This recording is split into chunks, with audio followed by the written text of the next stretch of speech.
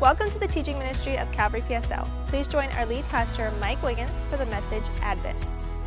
All right, so before Gabriel told the Virgin Mary that she would become the mother of the Messiah, and before the Holy Spirit overshadowed her and the miraculous conception of the Christ child occurred in her womb, before an unnamed angel appeared to Joseph and told him, hey, don't be afraid to take Mary as your wife, for that which is conceived in her is not what you think. It really is from the Holy Spirit.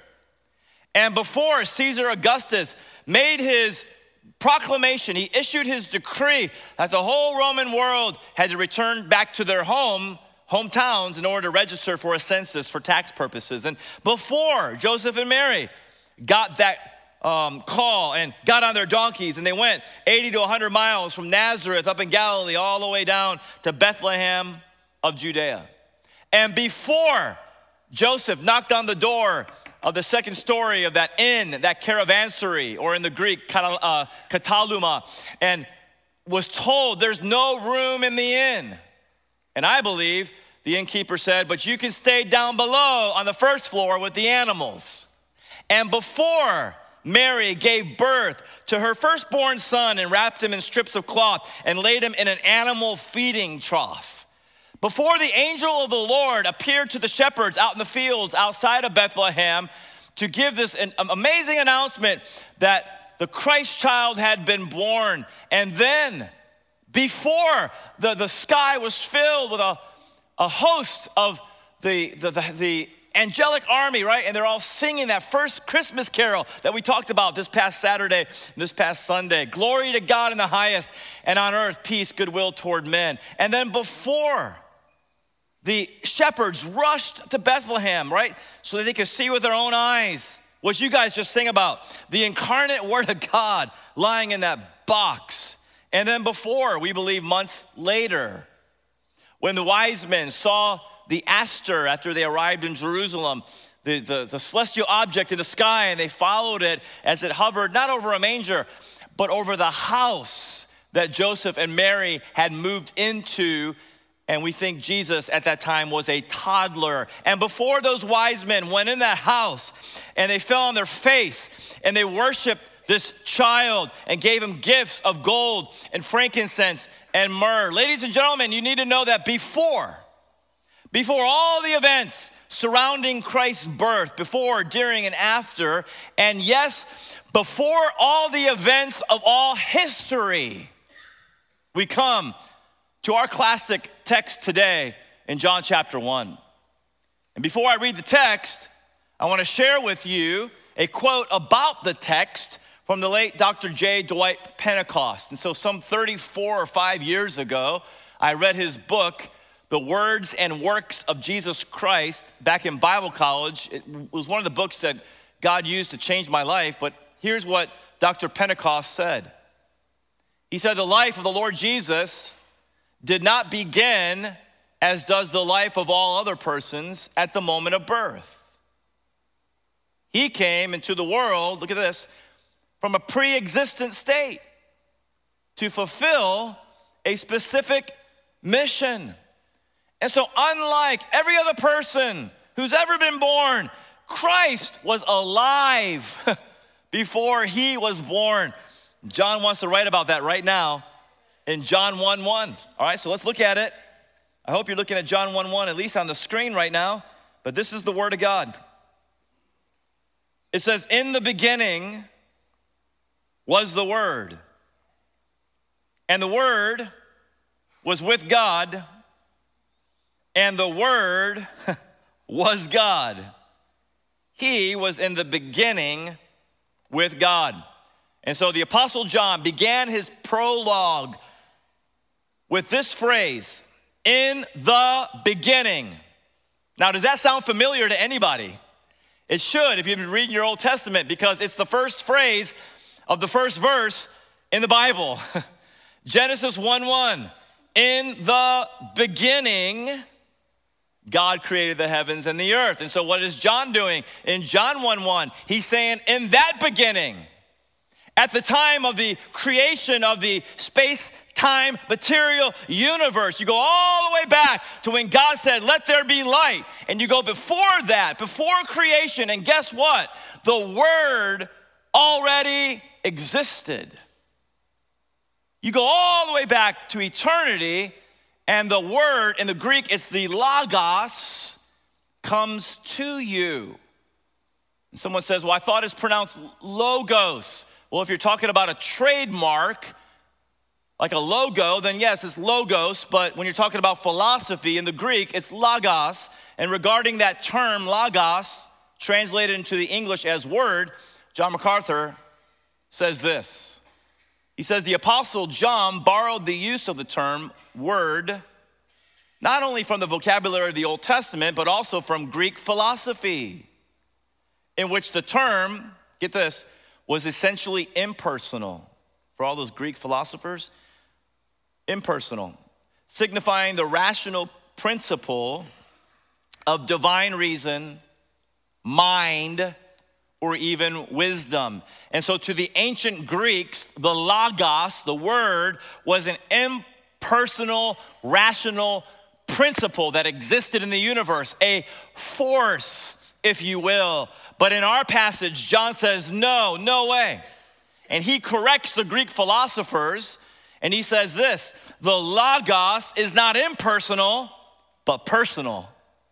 The logos is not a principle, but a person, capital P. The logos is not an it, he's a he.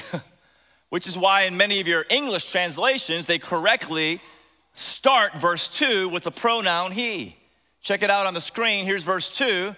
He, not it, he was in the beginning with God. All right, so who's this logos? Well, Vine's Expository Dictionary tells us the word, the logos, denotes the expression of a thought. Here it is. It's the title of the Son of God. And so, ladies and gentlemen, the Word is Jesus Christ, the eternal God, the perfect expression of God's thought, the perfect message of God, His incarnate Word. And so let's reread verse 1 and substitute Christ for the Word. And I want you to say it out loud, okay? On the count of 3, we're all gonna read verse 1. 1, 2, 3, go. In the beginning was Christ, and Christ was with God, and Christ was God. The Word was God.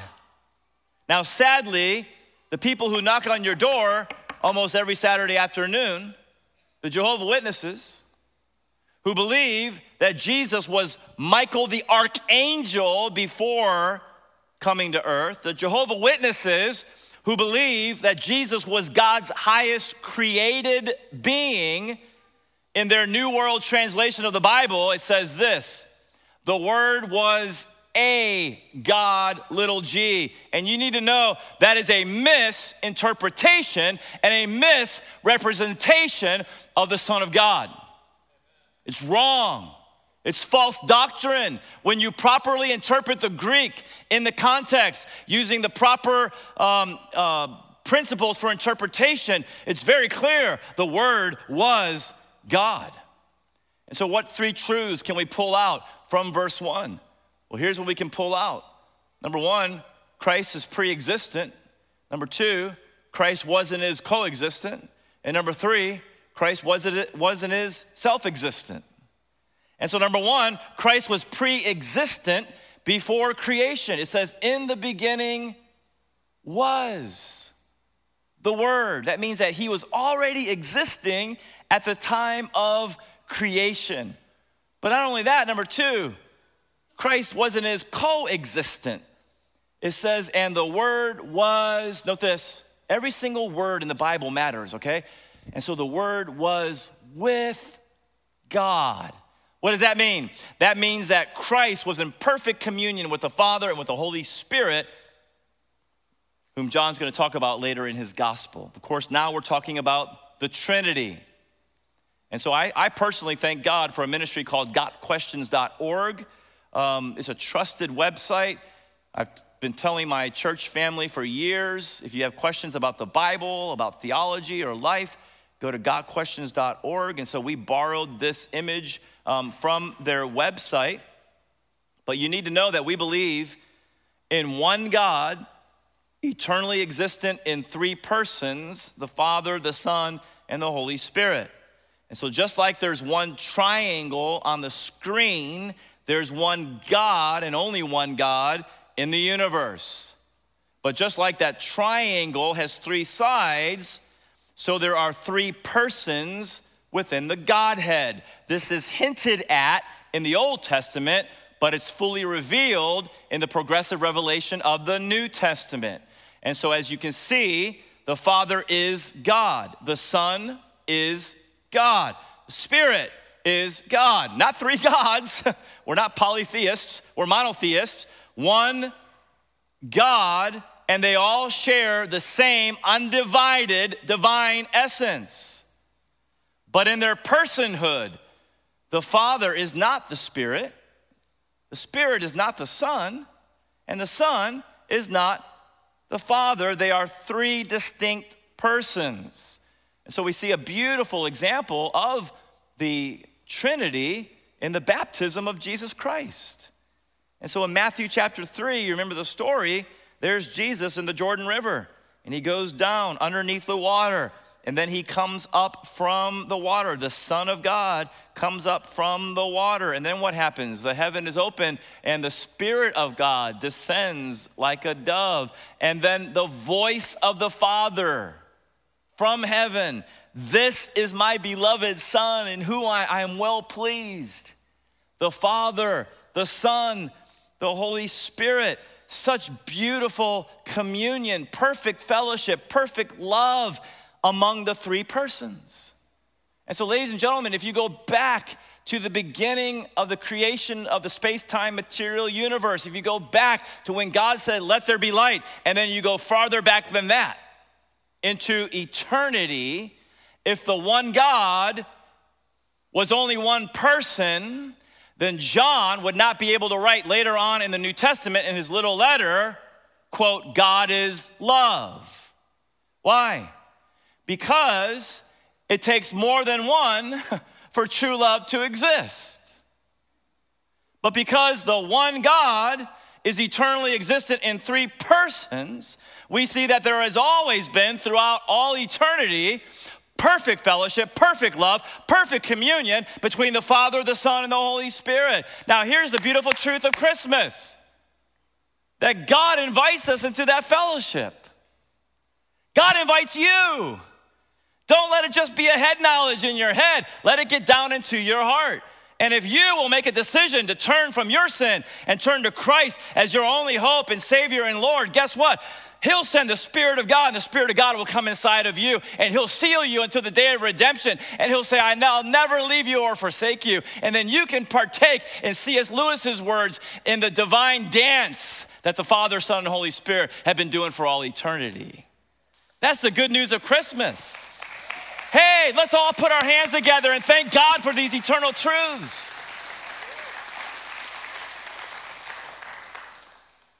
And so back to the three truths about Christ. Number one, he's pre-existent. In the beginning was continually existing, the Word. He's coexistent, and the Word was with, face-to-face with the Father, face-to-face with the Spirit. The Word was with God. And then number three, we see that Christ is self-existent. The Word was God.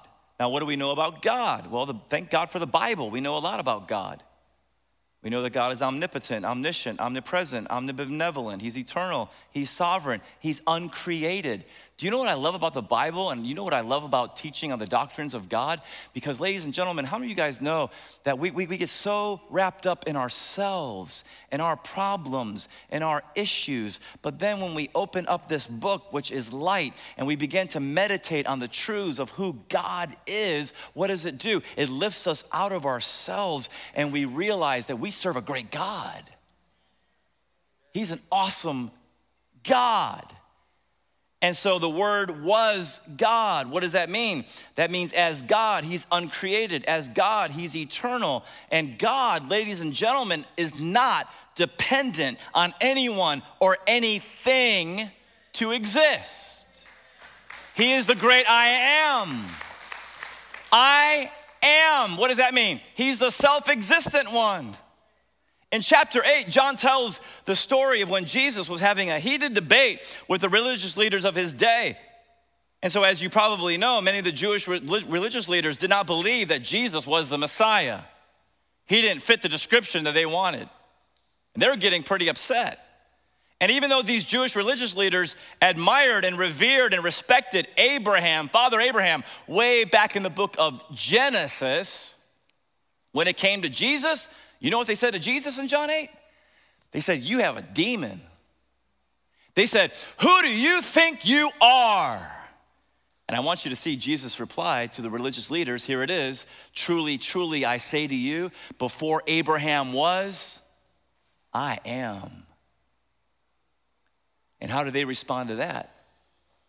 They picked up stones to throw at him. Do you guys know when Abraham lived?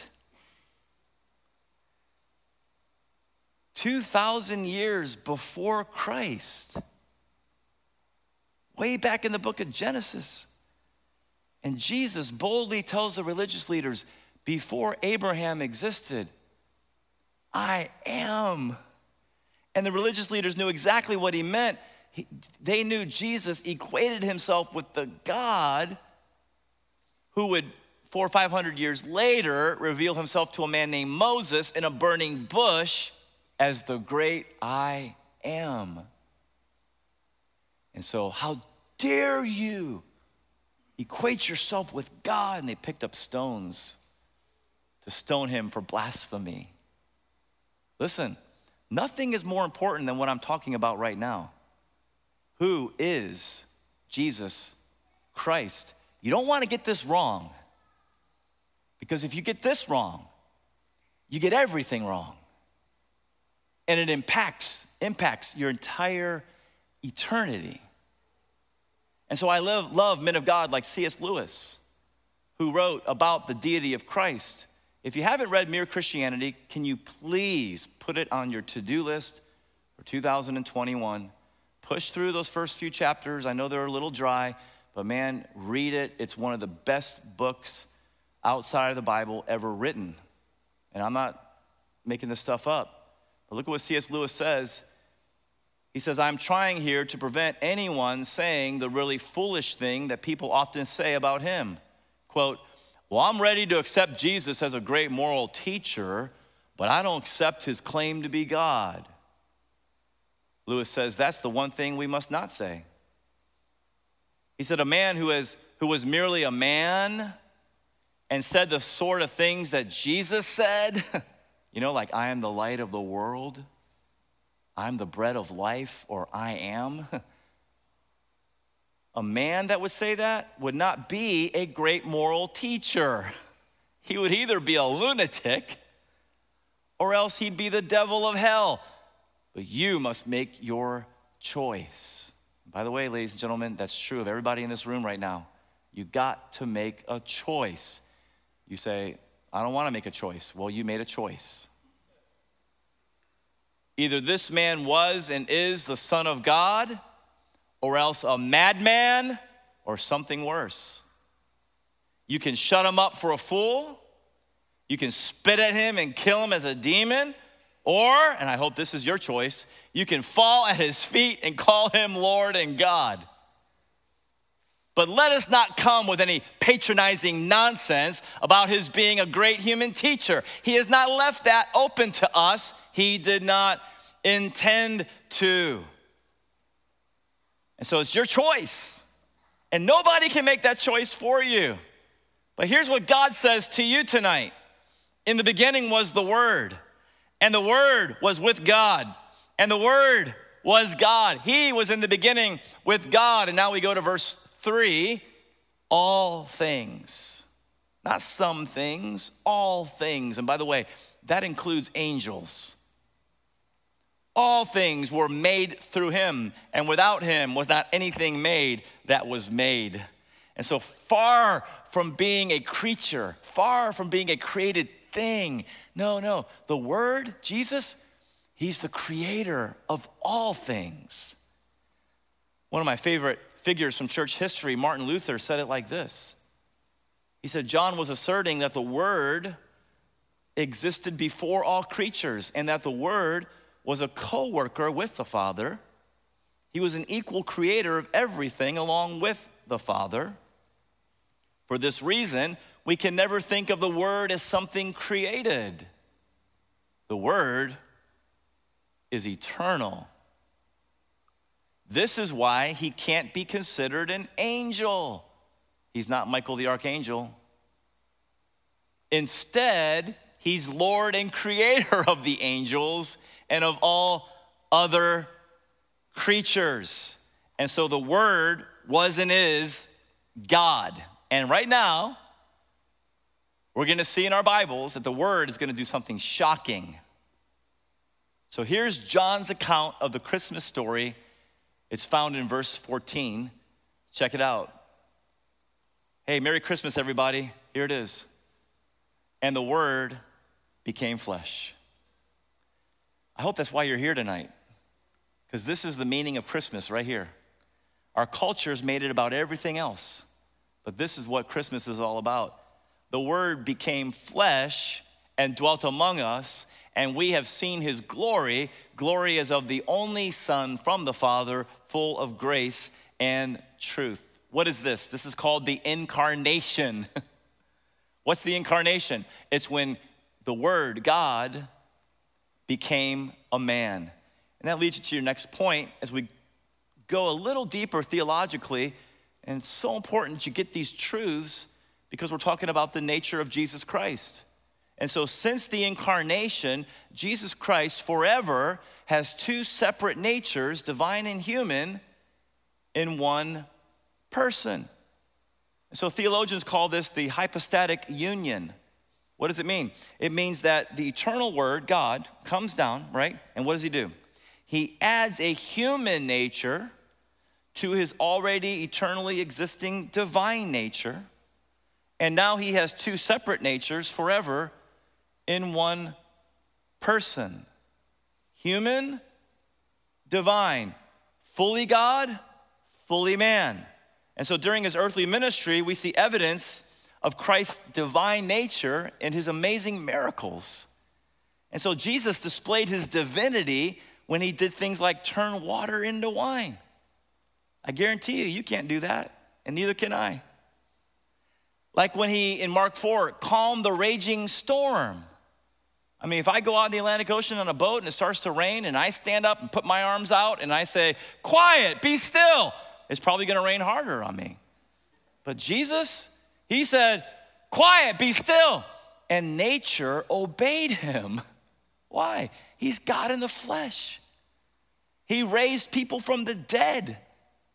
He multiplied the fish and loaves to feed 5,000 men, not including women and children. He gave, in fulfillment of Old Testament prophecy about what the Messiah would do, listen to this, he gave sight to blind people. Only God can do that. And so he showed his divinity in his miracles, but he also displayed his humanity when Matthew 4, he became hungry. In John 4, he became thirsty. In John 11, he became sad. In Matthew 27, he became lonely. And in Mark 10, he suffered and he died. And so we see from all these examples that our Lord Jesus Christ had two natures, divine and human, forever in one person. But here's what's really sad to me, is that you can preach till you're blue in the face, but a lot of people don't believe a word I'm saying.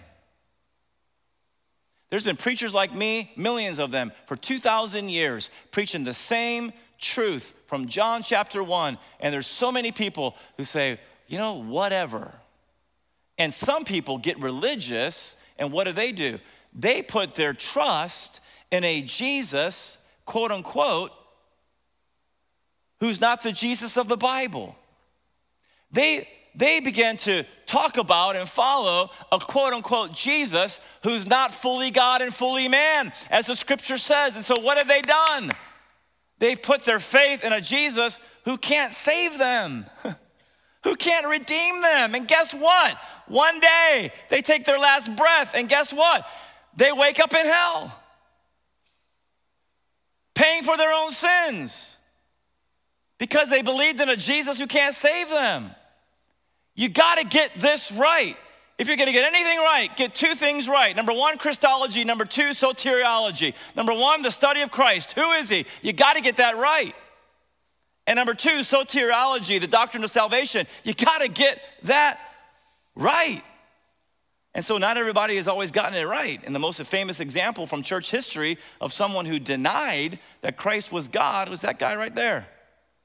A priest by the name of Arius, who lived at the end of the 3rd century and the beginning of the 4th century AD. He served in a church right outside of Alexandria, Egypt.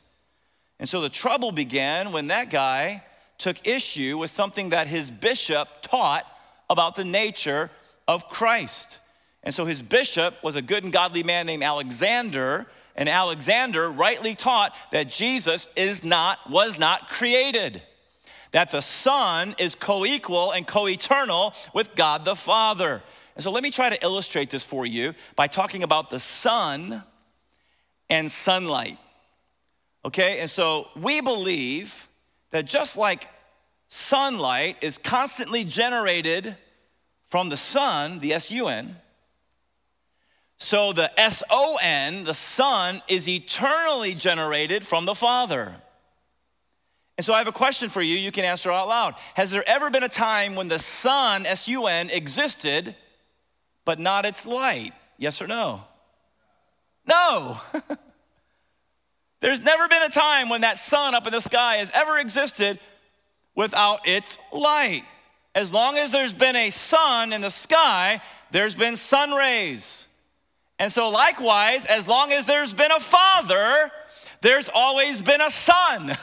How long has that been? For all eternity. Because unlike the created S-U-N, God the Father, God the Son, God the Holy Spirit, we're talking about the uncreated God. And just like we know that the S-U-N, the Son, exists by the light that is generated from it, so we know the Father exists because of the S-O-N, who's eternally generated from him. And so I want you to check out what Jesus said. Listen to the one who came to reveal the Father to us. He says, whoever has seen me has seen the Father. You see, these are some audacious claims here. These are some bold proclamations.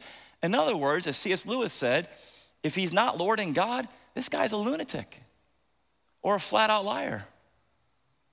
He says, if you've seen, can you imagine if I said right now, hey, anyone who's seen me has seen the Father? I guarantee you I would not be preaching ever again in this church. They'd come and take me away in a straitjacket. But Jesus backed up everything he said with amazing miracles, which is one of the many reasons we know that he's telling the truth. You got to come to grips with this stuff. You need to make a decision. Don't just keep living your life as if everything that I'm saying is not true or you don't even want to think about it. Because here's what you're going to do. You're going to waste your entire life. And you're going to take your last breath and you're going to wish to God that you could hit the rewind button and go all the way back to Christmas Eve 2020, hear the truth again, and give your life to Jesus Christ and spend your entire life living for him. Whoever has seen me has seen the Father. Have you ever come to grips with that? If you've seen the Son, you've seen the Father. And then he says, I and the Father are one. And that's why John could say this about Christ. And by the way, for those of you who love apologetics, this is one of the best verses for the deity of Jesus Christ. Check this out. No one has seen God, talking about the Father. The only God who is at his or at the Father's side, he has made him known. All right, question you can answer out loud. Who is at the Father's side? Shout out his name. And look at what it says about him. He's the only God. Do you see it? And so no one has seen the Father, the only God, Jesus, who is at the Father's side. He, just like sun rays make the sun known, so the Son of God has made the Father known. And so back to the heretic, Arius, who denied all this. He refuted the eternality of Jesus Christ. And he said, and I quote, there was a time, he taught this. He had the audacity to teach this to his church. There was a time when the Son was not. And for that statement, I give him a big frowny face at the end of that statement. Because ladies and gentlemen, that's straight up heresy. That's straight up false doctrine. We just finished the book of Jude. And Jude exposes false teachers. And so thank God for Alexander, who would not put up with this kind of false teaching in his parish. So what did he do? He gave this priest the boot. He said, you can't teach the people in this parish anymore. And so what did Arius do? Oh, fine, I'll go down the street and start another church. And so he left, and he gathered a following. It's basically a cult. A following that believes in the created Jesus. And there was such a stir in the Roman Empire that the emperor, Constantine's got to get involved. Now, those of you who know church history, you know that Constantine, after his quote-unquote conversion, and I'm doing this because no one knows but God and him if he was truly saved, but after the emperor, Constantine, has a conversion, he issues the Edict of Milan, which now all of a sudden, after years of Christians being thrown to the lions and being killed and persecuted, now all of a sudden the Roman Empire says, well, Christianity is welcome, is accepted into the Roman Empire. And so the Edict of Milan goes out, stops the persecution of Christians. Constantine gets involved because of this dispute in his empire, and he calls on the first ecumenical church council in history. And so 300 plus bishops all come from around the Roman Empire, and they converge on a little town in modern day Turkey called Nicaea in 325 AD. It's the Council of Nicaea. Now, quick little fun fact, side note. It was reported that one of the leaders at the Council of Nicaea was a man named Nicholas of Myra. And according to tradition, Nicholas's parents were very wealthy and they died. And they left Nicholas a sizable inheritance. And so what did he do? Well, he's a man of God, and he's like, I'm not gonna spend all this money on myself. And so he would put money in bags and leave them, bags of money, anonymously at the doors of poor people. And it's reported that sometimes he would drop the bags of money down chimneys. So I think you're catching on now. The church later canonized Nicholas of Myra, and from old Saint Nick comes the legend of the man in the red suit. And so back to the Council of Nicaea in AD 325, at this council, the leaders all voted and debated and voted on one of the, if not the most important issue ever in human history, and that is, was Jesus Christ the eternal God, or was he a created being? And it's so awesome to report to you who don't know that the Council of Nicaea, by majority vote, voted to uphold the truth of God's word that Jesus Christ is in fact the eternal God. And I'm also happy to report that it's been reported in history that Nicholas of Myra, old Saint Nick, he voted for the deity of Jesus Christ. And so, praise the Lord, we're probably gonna see Santa Claus in heaven someday. But a very important council. Thank God for men of God who stood for truth. And these leaders adopted a very important statement of faith. Maybe you've heard of it. It's called the Nicene Creed. And so concerning the eternal generation of the Son, remember the Son, S-U-N, the sunlight? Okay, this is what they say about the relationship between the Son of God and the Father. Here it is.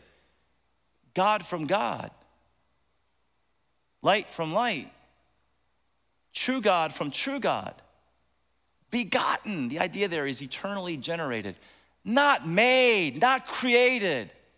And these guys want to be so careful. They actually used a Greek word, I'm not going to try to pronounce it, to make sure that the Arian heresy was put to bed in their time. Here it is. Being of one substance with the Father. It's huge. Through whom all things in heaven and on earth came into being. And I say, praise God for people who stood for truth, who gave us an exact concrete statement so that millions and millions and millions of people down through the ages would know and understand the true nature of the Son. But why did he come? Why did, on that first Christmas morning, God become flesh? Well, a more modern version of the Nicene Creed says this, and maybe you're like me and you grew up saying this every Sunday. For us, and for our salvation, he came down from heaven. By the power of the Holy Spirit, he became incarnate from the Virgin Mary and was made man. And for whose sake? You see that? You know why? Because the wages of sin is death. And so for our sake, he was crucified under Pontius Pilate. He suffered death and was buried. Can anybody get excited about this next statement? On the third day, he rose again in accordance with the scriptures. He ascended into heaven and he's seated at the right hand of the Father. He will, mark it down, what you see going around you right now in the culture is not going to last indefinitely. No, he will come again in glory to judge the living and the dead, and his kingdom will have no end. That, ladies and gentlemen, is pure, unadulterated truth straight from God's eternal word. Now, I grew up saying that every week, which is great, but there was a problem. I just said it like a poem. I just said the words. I never, if you're with me now, can you say amen? Listen to this. I never personalized it. And then one day, by God's grace, it dawned on me that he came for me. Not just for the whole world, but for me. That I was a sinner. That I actually deserved death and hell. That if I would have taken my last breath in my sins, I'd go to hell and pay for my sins. But that God so loved me that he sent his one and only Son, and Jesus hung on that cross for me. He paid for my sins in my place, and he rose again for me. And when I personalized it, ladies and gentlemen, the Holy Spirit came inside of me, and I, by grace alone, through faith alone, in Christ alone, was born again. Thank God for his grace. My question is, are these just facts in your head? Or have you allowed it to go from your head down into your heart? Have you personalized it? Have you, in John 1:12, it says this, as many as received him, the word, the Logos, as many as received him, to them he gave the right to become children of God. Have you opened up your heart? Have you received Christ as your Savior and Lord? That's the first step. And so you need to do that. And I can't think of a better time to do that than at Christmas Eve 2020. And you'll always be able to look back and say, at Christmas Eve, that's when I personalized it. That's when I made the choice to give my life to Jesus Christ. And so listen, don't put your head on the pillow and go to sleep tonight until you've gotten alone with God, you've got down on your knees, and you've confessed Jesus as your personal Savior and the Lord of your life. Amen.